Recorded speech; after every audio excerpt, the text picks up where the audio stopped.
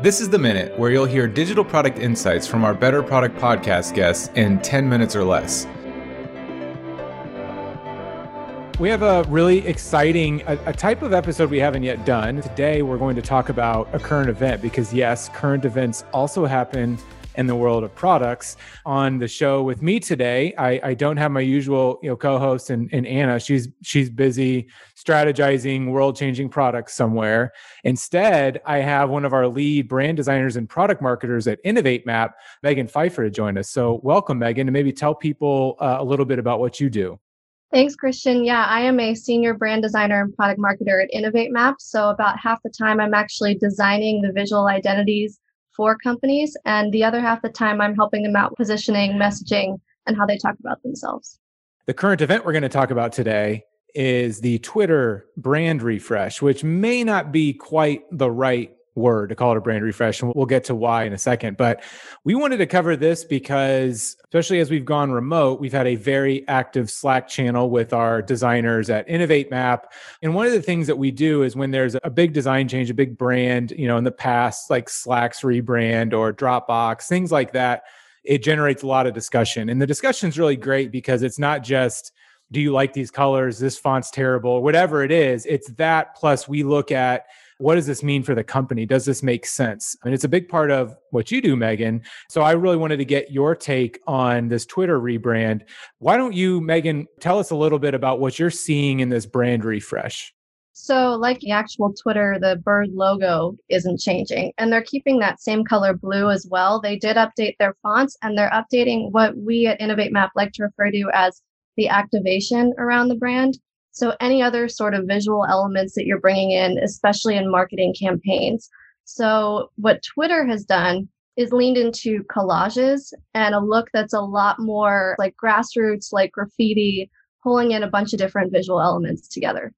I was diving in a little bit to the history, and I found a blog post, I'll have to go find the link as well, where somebody was talking about the Twitter offices and how in the Twitter office, although this is back when they were probably still going into the office, they had some of these collages that were up representing their Twitter communities, like Black Twitter, Design Twitter, things like that. When I read that, it kind of seemed like maybe that found its way out into the product. We talk a lot about it. Your company brand, especially when you get to be a certain size, becomes really, really important for your internal culture. And then the external brand, which in the digital product space really comes through in the product. What's your experience sort of those two things together? Can they be different? Do they have to be the same? What's the relationship between those? Well, for some companies, they shouldn't be the same at all because probably their employees and what they're looking for in a brand is a lot different from who their target audience or the users of their product, what they're looking for. Twitter is an interesting case because technically they are for all people. And so with this new brand refresh and this new campaign that they're running, they are trying to be all things to all people. And so collages are an easy way to do that. So you can put anything in them and you can truly cover all these different types of groups, or you can be pretty specific in the types of collages you make and target niche groups. So I think it was smart from that perspective for them. We take a step back to the macro climate around social networking in general. Do you feel like this is a reaction to that? Or do you think that absent anything that happened over the last 4 years, they would have done something like this? I think it could in part be a reaction to everything that's going on with censorship and social media in the world today. So Twitter has been censoring a lot more content recently than they had before as a result of current events. And also as a result of current events, there are a lot of anti-censorship platforms cropping up. So what this could be is a reaction to the market and kind of trying to make themselves look a little bit more anti-censorship in order to balance the censoring they've been doing. How do you think, I think you're totally right. There's no doubt this has to be tied to a little bit of that. I would even, if I take a broader picture of like, I would think Facebook is really facing a lot of criticism. I think a lot of it, I think the criticism on Twitter as well, all of this is founded. I think Twitter still has a lot of issues with harassment that haven't been addressed. And I think with Facebook, there's a lot of issues with hate groups organizing and things like that. And I do feel like in this age of social network and censorship and those issues, branding yourself to sort of get back to something that's more organic is smart. I also wonder if it's really just to do something that helps position against the rest. The challenge, I think, is like what you said, like if there's censorship is an issue, but getting to something that's more grassroots and like back to the people, I think that's great, but you have to follow through with the way that you treat the product itself. So you can't just say like, we're for the people and just like change nothing. Like you have to kind of follow through on that. Yeah, I think that's a good point. And this is where product branding and just branding for marketing's sake kind of run into each other. But I think something that they're doing that's a little bit anti-Facebook at this point is going so all in on these visuals. So when you want a brand for a social media network that all people kind of need to relate with, you can go one of two ways. You can go minimal like Facebook has done, or you can go a little bit more visual like Twitter is now doing. So I think, like you said, it is a way that they are kind of positioning themselves visually. That's actually, I didn't think about that too. I think like I don't know, noisy, you have better adjectives to describe this collage, which feels, I think some people would say it feels like very 90s, which makes sense. 90s are hip right now. But for me, it feels a lot like what you'd see in like alleys or like dive bars where you like see a person like rolling up poster or bill, like up on the side of the wall, spray paint, things like that, which I think when you're in large cities, that is always like a reflection of the city culture itself. I've been to dive bars where the stuff that's on the walls is really not appropriate. And so you have to like really balance like, hey, this is for the people to post stuff, but hey, not all the stuff. Like, so that's got to be really hard to like inspire people to be themselves. Going with the dive bar analogy, I mean, best case scenario, you're in a dive bar that has all the history from the town all over the walls.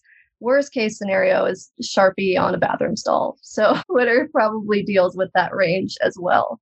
Yeah. So if anybody from Twitter is watching, is like, how do you keep the Sharpie off the bathroom wall? Like that's like the goal here, but everything else seems really cool.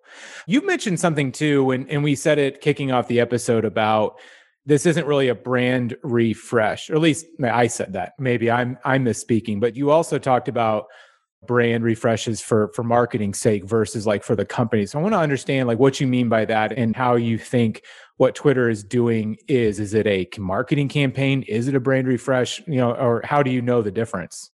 Right. I don't know what Twitter's doing yet, so I won't make a guess there, but I can tell you the options are rebranding the company, and this is now part of like the new look and feel of Twitter and probably makes its way into the product. I think we could call that a rebrand or a brand refresh.